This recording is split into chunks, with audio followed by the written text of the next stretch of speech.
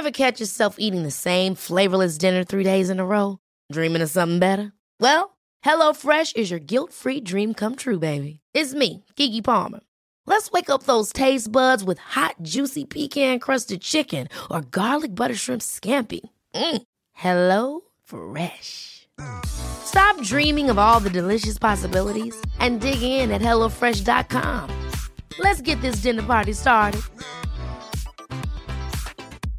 Ready to pop the question? The jewelers at BlueNile.com have got sparkle down to a science with beautiful lab-grown diamonds worthy of your most brilliant moments. Their lab-grown diamonds are independently graded and guaranteed identical to natural diamonds, and they're ready to ship to your door. Go to BlueNile.com and use promo code LISTEN to get $50 off your purchase of $500 or more. That's code LISTEN at BlueNile.com for $50 off. BlueNile.com, code LISTEN.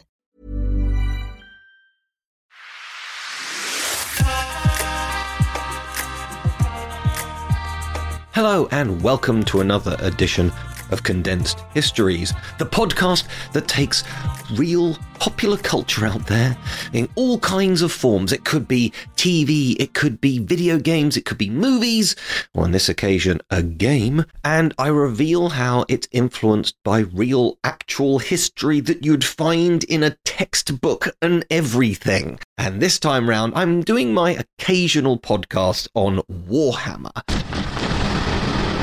And what I'm going to talk about this time round is how, particularly with Warhammer 40,000, the rise and fall of empires is a really important narrative point, and that obviously has a lot to do with, well, all the history is perhaps the best way to put it. This is history! So we will, of course, be talking about the other flavour of Warhammer as well, the Age of Sigmar. But it's a little less relevant to the points I want to make this time round. If you are coming to this because you like my occasional Warhammer ones, hi, welcome. Welcome, bienvenue, welcome. You know, stay for the Warhammer, but you know what? You might want to have something about Rasputin. Or you might want to have something about ABBA.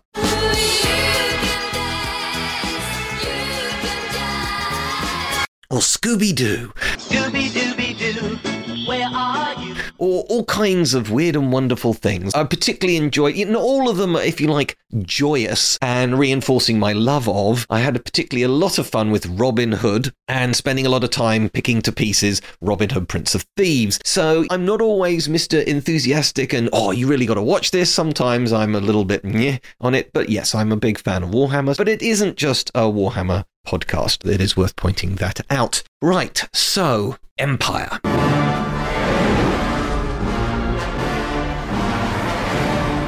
There's an interesting concept around empire about, how do you actually define it? I mean, let's face it, there had been for literally centuries, for more than a millennia, there had been kings of France, and then Napoleon in the very early 1800s somewhat arbitrarily crowned himself Emperor of France. What's that all about? What's it all about? That's a different conversation, but generally, the definition of an empire tends to be a number of different languages, different cultures being run by a central authority. So, if you like, what's the difference between being a king and an emperor? I think that's a pretty good place to start. And then there's the question of, in the modern world, can we consider anywhere as an empire? Empire is basically a dirty word. It is not something that people should be aspiring to do. And this is going to bring me on to another interesting idea, the concept of left-wing history and right-wing history, which I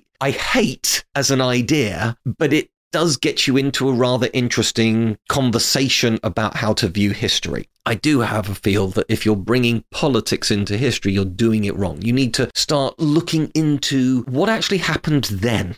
I mean, I suppose you could have a pro-European reading of the Battle of Hastings in 1066, but that is ludicrously anachronistic. That was not what was going on, and a proto-EU was not the goal of William the Conqueror. But anyway, I don't like it when people try and overlay modern concepts onto the past. There is the phrase, you're a stranger in a strange land when it comes to the past, when it comes to history, because yes, it's quite different. But yes, let's go to Warhammer. So I'll quickly go through why it's not about Age of Sigmar. So the two flavors of Warhammer. Age of Sigmar is the ye olde worldy one. Bows, arrows, dragons, knights. It's far more fantastical than that, but it was clearly influenced when it was first created in the early 1980s by Lord of the Rings. Then you've got Warhammer 40,000, which first came out in 1987 and is probably, I'm going to say, definitely the larger of the two main brands of the company behind it all, called Games Workshop. And Warhammer 40,000 did initially take a lot of that Warhammer fantasy stuff and then basically strap on a jetpack and give them laser guns and things like that. I mean, literally, both realms have orcs, and an orc with this kind of ramshackle sort of trike type thing, that works quite well. Them having a rudimentary gun, that's not a sort of step into the weird and wonderful world. Likewise, having humanity, having space marines and things like that. There are lots of examples of that in literature, TV, movies, video games, etc. So, these weren't necessarily huge leaps into the unknown, but quite frankly, spaceships, big robots, as some people have said. My local Games Workshop store, now called Warhammer store, said, people come in and they do like the idea of the dragons and things like that, but then they look to the other side of the wall and there's a whole bunch of things that look like giant robots with mega guns, and that just appeals to people more. So yeah, I get it. I'm a big fan of both. One is not better than the other. They are different, and I have a good time with both of them. But with the world of Age of Sigmar is 7 years ago, I'm going to say, roughly 7-8 years ago, they basically finished Warhammer Fantasy Battle. If you want to know exactly why, I did it in an earlier podcast about Warhammer, but basically it wasn't selling as well. They needed to streamline it. So they had this really exciting thing called the End of Days. Now, literally in Warhammer Fantasy Battle, there was something called the Empire. And there was also Bretonnia, which was clearly based on medieval France. And the Empire was based clearly on the kind of Holy Roman Empire, round about Renaissance era. And it was more fantastical again. Things like people riding griffins and all that good stuff. But that all ended with the cataclysmic end times, which led us into the Age of Sigmar, which has opened it up into really fantastical elements and entire different realms and the Realm Gate Wars and the Necroquake and all this other good stuff. So yeah, it was basically an apocalypse that ended the Empire, the main empire, the named empire in Warhammer Fantasy Battle through to Age of Sigmar. That's not what we're really talking about. What I find fascinating is if we go to Warhammer 40,000, as soon as I say empire, everybody, if you know anything about it, Jem's going to clearly talk about the Imperium of Man. Well, yes,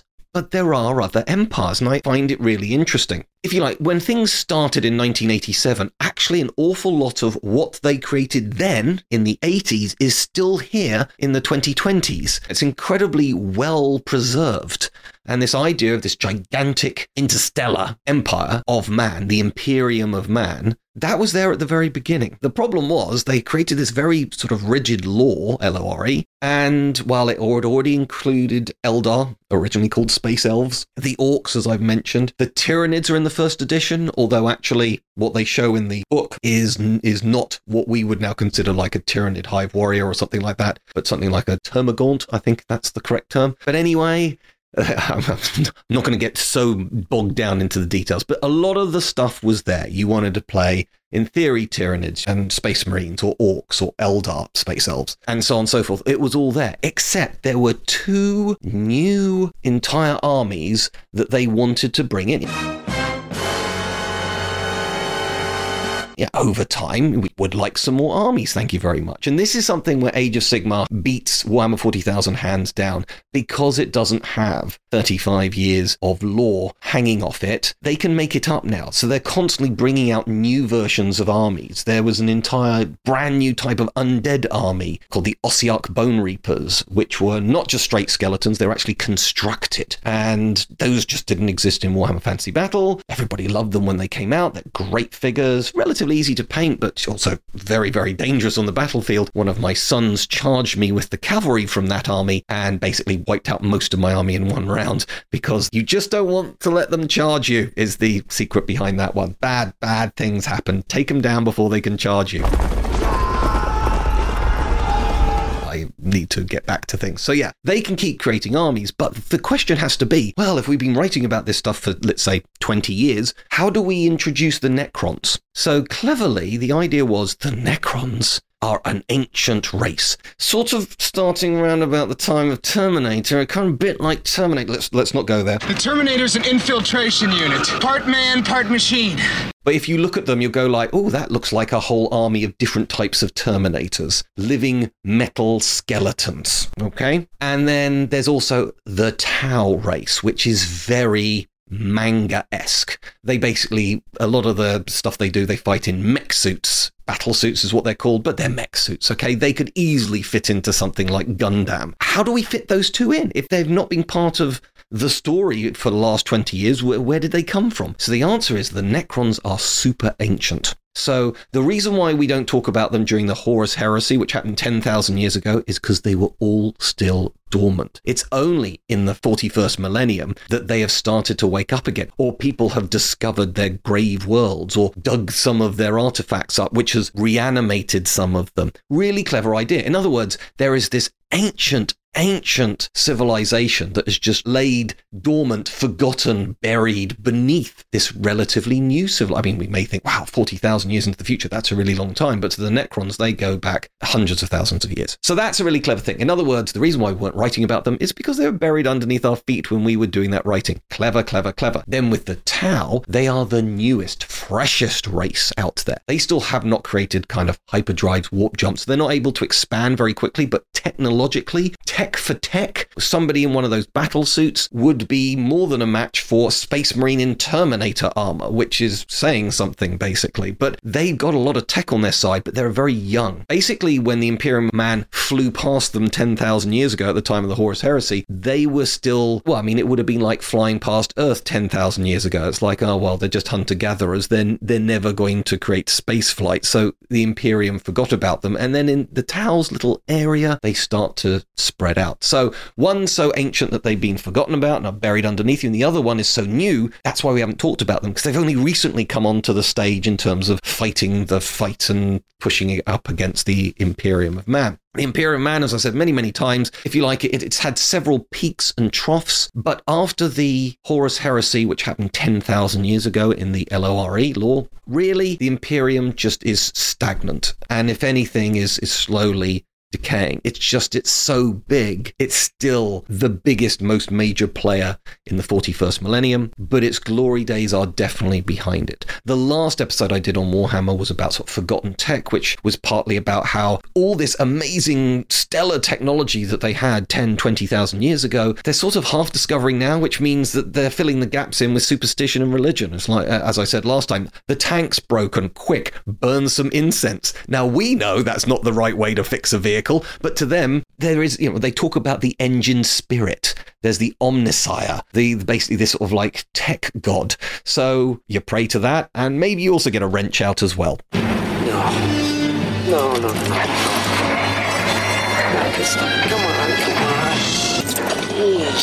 Please, come on. Who knows? But the fascinating thing is in the stories, they do a great job of this sort of feeling that we know the glory days are behind us, but we're not going to go quietly. Can we try and recapture some of that glory from the old days again? Can we prove to the world? I mean, yes, the fascinating thing about the Imperium of Man is it is basically the worst that humanity's ever been. But as I said, it kind of makes sense. Look, a Stalinist regime is a terrible regime. Hitler was also absolutely terrible and evil. But that's because they were killing other human beings and obviously stopping all the kinds of rights of anybody there. But if you have to stop the rights and not kill your own people, but just do everything you possibly can to try and kill a Tyranid invasion, which, as I've said before, the Tyranids are kind of aliens in the style of the xenomorph from the movie Alien or Aliens. In other words, you can't negotiate with them. You can't just fob them off with money or something like that, they're just going to eat you. It's like having a war against great white sharks. You know, they will just eat you. Fish are friends, not food. It's all right, I understand. Why trust a shark? That's the way it goes. So, yeah, I'm sorry that your 18-year-old son is going to have a las rifle stuck in his hands and be sent off into the Imperial Guard to fight on the front lines, because if we don't, we're all going to die. We're all gonna die! It's a really interesting, horrible scenario to be in. There's obviously a lot of, as I'm saying this, probably your brain is firing off going, ooh, that sounds a bit like this, and ooh, that sounds a bit like that. And I take your point, basically. Yes, I will be going into it. Not quite yet, because the other group that's worth talking about in Warhammer 40,000 is the Eldar, the space elves as they were originally called. Because if we've been talking about how the Imperium of Man has been sort of clinging on for the last 10,000 years, the Eldar have been clinging on for even longer.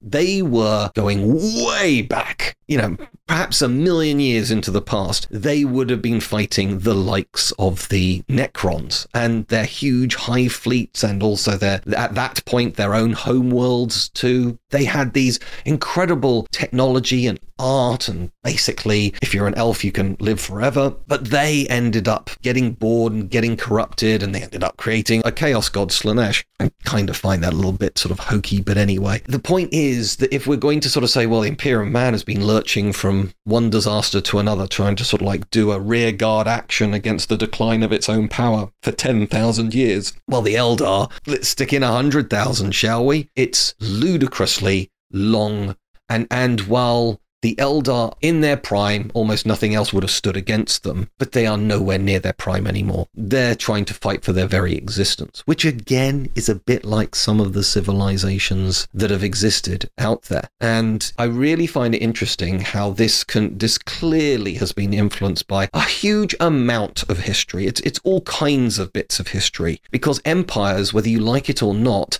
are the story really of civilization. This sort of coalescence, sometimes through trade and religion, communal similarities, that's great, and sometimes through slavery and violence and warfare and conquest. Remove your army from my land.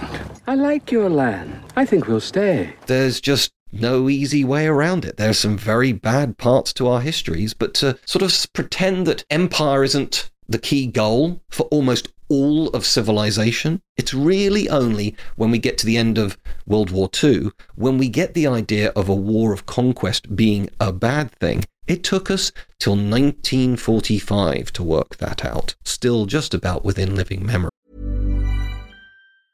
Ryan Reynolds here from Mint Mobile. With the price of just about everything going up during inflation, we thought we'd bring our prices down. So to help us, we brought in a reverse auctioneer, which is apparently a thing.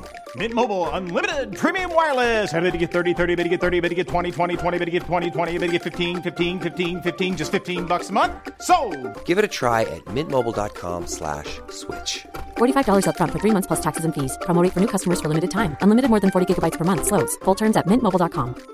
Ready to pop the question? The jewelers at BlueNile.com have got sparkle down to a science with beautiful lab-grown diamonds worthy of your most brilliant moments. Their lab-grown diamonds are independently graded and guaranteed identical to natural diamonds, and they're ready to ship to your door. Go to BlueNile.com and use promo code LISTEN to get $50 off your purchase of $500 or more. That's code LISTEN at BlueNile.com for $50 off. BlueNile.com, code LISTEN. Hey, it's Danny Pellegrino from Everything Iconic.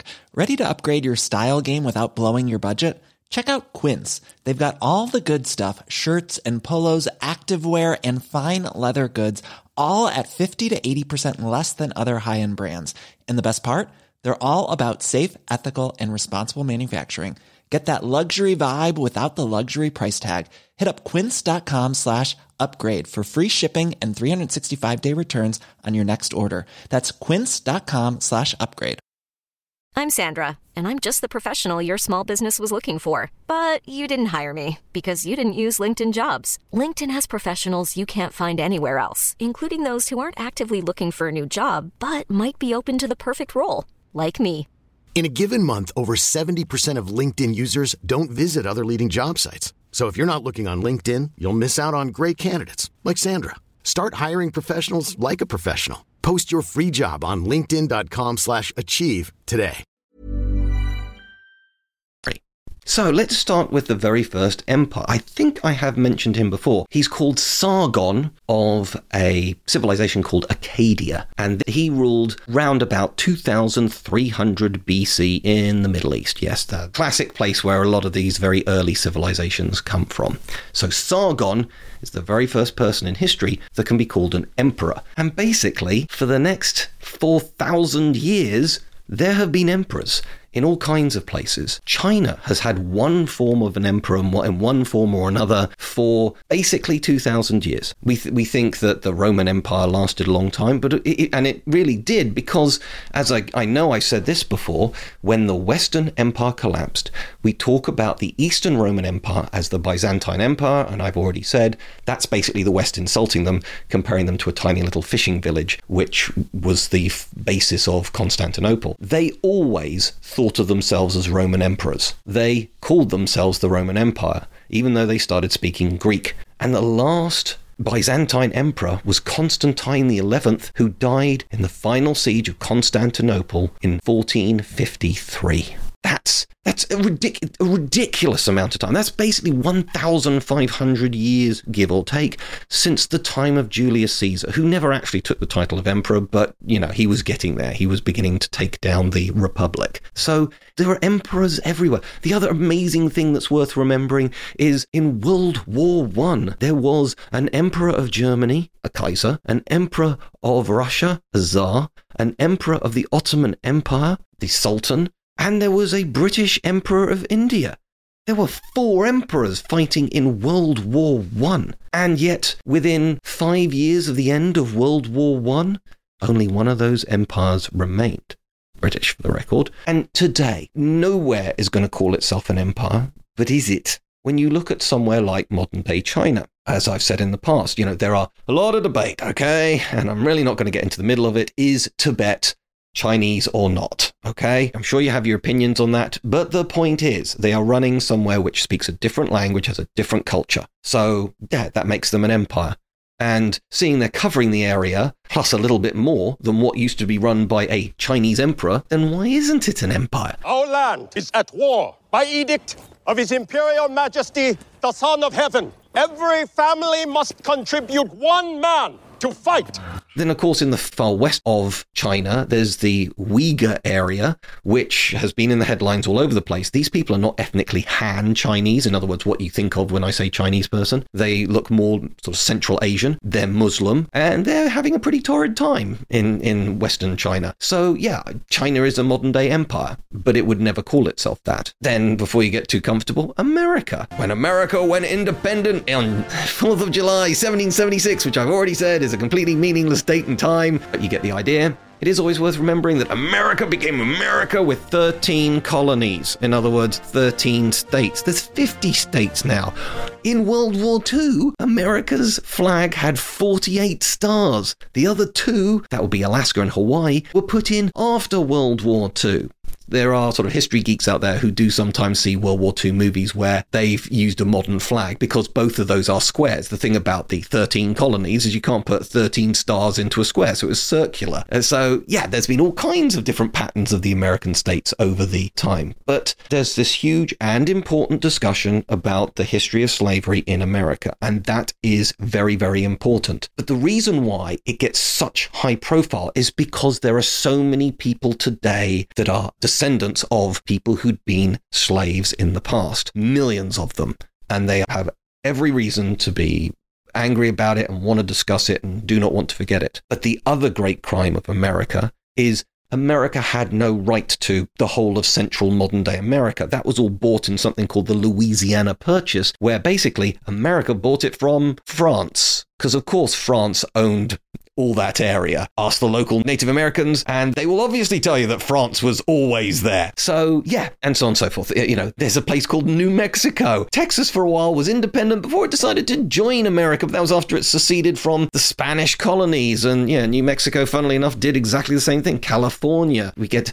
San Francisco, that's St. Francis, and clearly that's got a Spanish influence, which so one empire gets taken over by another empire. But because, and this is the sad thing, in America is a land empire, just as Russia is. When we talk about people like, let's say, Ivan the Terrible or Peter the Great, they didn't own the whole of modern-day Russia. Places like Siberia were a long way away from places like St. Petersburg and Moscow, and very inhospitable land between here and there. It took them generations to conquer all that area up to the port of Vladivostok, which, so, you know, they've got basically a maritime border with Japan, and yet it was a European power. It may have been Eastern European, but it wasn't that far east. So all those territories, and immediately after the collapse of the Russian Empire, basically at the end of World War I, some of these areas wanted to become independent. Some managed to get there in the end. Places like, you know, the Stans, the Turkmenistan and Tajikistan and Azerbaijan and all these other places in Central Asia, they managed to become their own independent countries. But for a very long time, they were part of the Russian Empire. But in America, sadly, in the 19th century, the American government with its army did such a good job of annihilating the First Nations people, the Native Americans, that unlike the slavery side of things, there aren't millions of people today that are related direct descendants of these people. And so, yeah, it doesn't get nearly as much coverage. And yet, at best, it's ethnic cleansing. At worst, it's genocide. But, you know, is America ever realistically going to give back the whole of Wyoming to a very tiny population of Native Americans? It's never going to happen. You know, it may be, in theory, the right thing to do, but it's never in any realistic way going to work, going to happen. And, you know, obviously, I've sort of criticized the British Empire in the past, but the thing is this, in the modern day, there isn't really a British Empire. I mean, the Falklands, Gibraltar, is there that much to be singing and dancing about? But today there are countries that basically have this sort of polyglot, multi-ethnic, multi-religious groups that we all now just assume are countries. Largely China, I think we can also put Canada in there. China, Canada, Russia, America. Those are because they are so huge, they clearly had to have been separate going back in the day. But what I find interesting is, look, we all know about the fall of the Roman Empire in the West, but what's interesting is there are some people who set it to the beginning of the end was in around about 180 AD, when there had been fight on the eastern borders of the Roman Empire against basically the Persians, and the Roman army got sick and came back, and it became known as the Plague of Galen. And we think modern day science, obviously it's the problem with ancient chronicles, they didn't know basically what viruses and bacteria were. We think what that did was bring smallpox and measles, two highly infectious and pretty dangerous diseases, to Western Europe. And after that, we do get regular outbreaks of plague and disease in the empire, which is always going to weaken the empire. But that's a long way. I mean, we're still talking centuries, but there can be very little doubt that it's much easier to find high points of the Roman Empire before 180 AD than after 180 AD. Rome has issued a final order for you and your men. And that's an interesting point. So this brings me to left-wing and right-wing history. If you're the sort of person who likes to focus on important key figures, regardless of whether they themselves are left-wing or right-wing, let's pick Joseph Stalin, clearly very left-wing. But if you are saying that history has been changed by very important people, then actually that's quite a right-wing way of looking at things. The left-wing way of looking at history is saying that, yeah, okay, fine. You occasionally get somebody who makes a big impact like Genghis Khan or Napoleon or Stalin or Hitler. You do sometimes get people who change the lives of tens of millions of people. But actually, the main thing that changes is society. Things like famines and changes to agricultural practices and obviously diseases and things like that. And it's these sort of like these gradual socio-economic changes that are far more impactful than any one battle. And you know, I think the reality is I don't like the idea of saying that it's left-wing or right-wing, because clearly there are situations where the Black Death in the 1340s big deal. Very big deal. But also, at that same time, we've got King Edward III of England, who had started what has now become known as the 100 Years' War. It was no such thing. But if he hadn't done that, then things would have been very, very different. And if you look at it from the point of view of France for a moment, in 1346, France has a massive defeat at Crécy. It's a battle. It's an important battle. It's for all kinds of cultural reasons in England, but for political reasons in France, they just lost the cream of their crop. Sacre bleu! Invaders! Then just 2 years later, a lot of the aristocrats died at the Battle of Crécy, but some of them survived. But then just 2 years later, the Black Death slams into France, and England as well, but England hadn't lost as many nobles in the Battle of Crécy, so now France has lost even more of their nobility. Bring out your dead. Here's one. Ninepence. I'm not dead. What? Nothing. Here's your ninepence. And then in 1356, Edward's still alive, but he's busy doing something else. But his son, the Black Prince, he kind of gets cornered at a place called Poitiers. And in 1356, he fights a battle against the French army and not only wins when he's heavily outnumbered, but also manages to capture the King of France. And he gets put in prison with the King of Scotland because it's been going that well for the Edwardian dynasty, the Plantagenets technically, at that time. So you can see that France is absolutely reeling. They're now going to have to literally pay a king's ransom just a few years after, well, with a majority probably of aristocrats that should be alive. I mean, other family members are filling the gaps of being Duke of wherever and Count of whatever. You'll know that I am called the Count. But the point is, the original ones, the ones that perhaps they had the most experience and best chances to run their estates, they're all dead, either through battle or through plague. And so you cannot understand the 1340s and 1350s in Europe without understanding, let's call it left-wing history of the Black Death, which was probably the biggest event that ever happened in European history. Between a third and half of all of Europe died. That's a pretty big deal. But you also can't deny that you have to talk about Edward III, the Black Prince, these various key battles. There are loads and loads of battles. I would encourage you to try and find maybe a Wikipedia page or maybe a US Civil War reenactment page of how many battles were there in the US Civil War, because it's weirdly loads. Hundreds. So clearly not all of them had the same impact as Shiloh or Gettysburg, for example. There were clearly an awful lot at Antietam. Those three are really important battles to understand the ebb and flow in the war, but the other 150 from the, sometimes it was little more than rude shoving between a couple of hundred of people. So clearly battles in and of themselves aren't a big deal. And what I've always found interesting about the powerful people is Charlemagne. So Charlemagne's an amazing person, means literally Charles the Great. For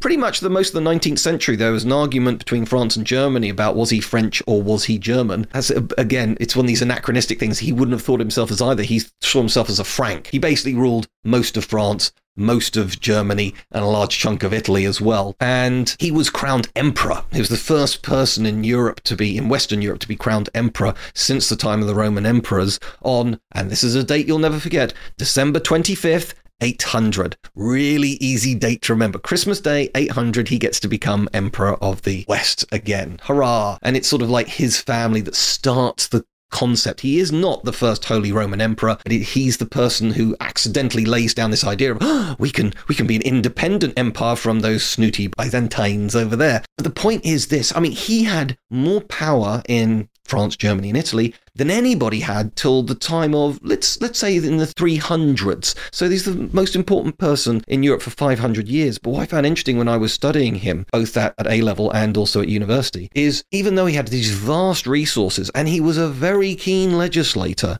even he couldn't bind everything together. You can't stop stuff happening. So on that point, I would say that the left wing, and I'm doing these things in inverted commas, has a point. You look at COVID, for example, just look at it today. Prior to COVID, whatever you may have thought of Donald Trump, just nothing stuck to him. None of the scandals, none of the things he said on a hot mic, various botched attempts at various things, crises, etc.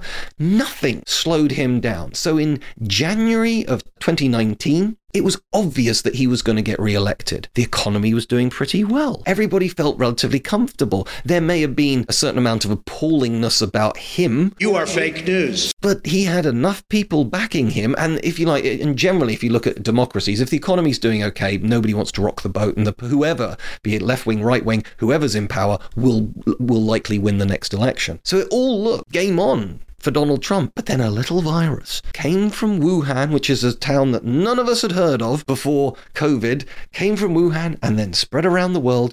And then Donald Trump couldn't ignore it. He couldn't sass it. He couldn't give it a nickname. He couldn't sort of convince everybody it would be over by April and disappear like a miracle, and so on and so forth. He had nothing to counter this stupid little virus, and he ended up losing an election because of it. Fake news. Now, I'm aware that there's some people who think that he didn't lose an election, and that led to all kinds of stuff happening. But it's an example where COVID is a bigger story than Donald Trump. Just is. COVID's killed more than 5 million people at the time of recording around the world. It's coming up to 850,000 deaths in America, which makes it the single most lethal event in American history. Now, I'm aware there's a much bigger population today than, let's say, during the US Civil War, but it's an example of how, no matter how powerful you are, no matter how big your army is, no matter how widespread your lands are, you will never be able to control everything. This is the irony. There will never be a world empire, one person, one emperor or empress in charge of the whole of planet Earth. Just not possible. There's too many people vying in too many different...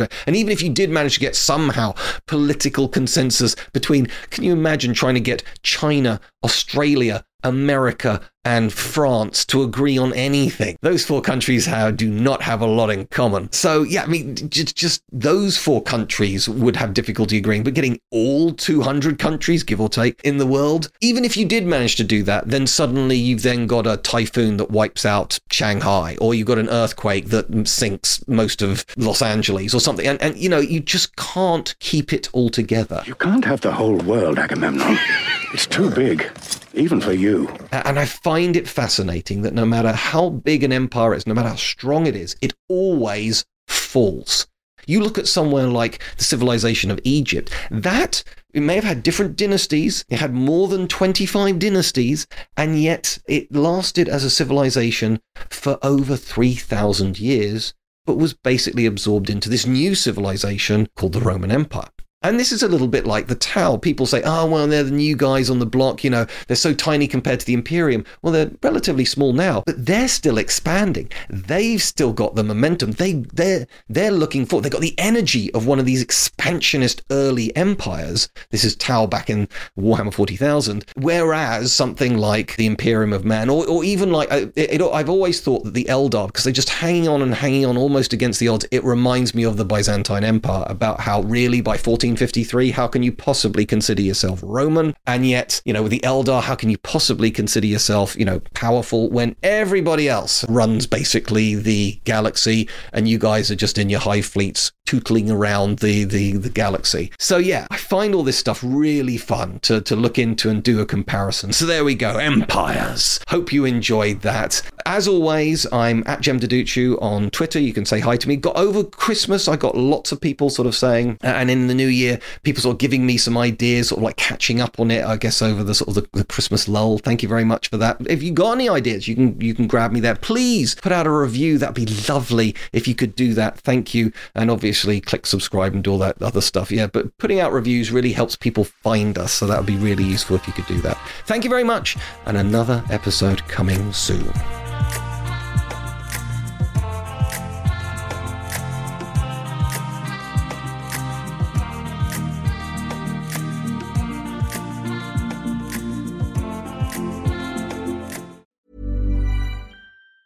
Planning for your next trip? Elevate your travel style with Quince. Quince has all the jet-setting essentials you'll want for your next getaway, like European linen, premium luggage options, buttery soft Italian leather bags, and so much more. And it's all priced at 50 to 80% less than similar brands. Plus, Quince only works with factories that use safe and ethical manufacturing practices. Pack your bags with high-quality essentials you'll be wearing for vacations to come with Quince. Go to quince.com/trip for free shipping and 365-day returns. Hi, I'm Daniel, founder of Pretty Litter. Did you know cats tend to hide symptoms of sickness and pain? I learned this the hard way after losing my cat, Gingy. So I created Pretty Litter, a health monitoring litter that helps detect early signs of illness by changing colors, saving you money and potentially your cat's life. Pretty Litter is veterinarian developed, and it's the easiest way to keep tabs on your fur baby's health right at home. Go to prettylitter.com and use code ACAST for 20% off your first order and a free cat toy. Terms and conditions apply. See site for details. Even when we're on a budget, we still deserve nice things. Quince is a place to scoop up stunning high-end goods for 50 to 80% less than similar brands. They have buttery soft cashmere sweaters starting at $50, luxurious Italian leather bags, and so much more. Plus, Quince only works with factories that use safe, ethical, and responsible manufacturing. Get the high-end goods you'll love without the high price tag with Quince. Go to quince.com/style for free shipping and 365-day returns.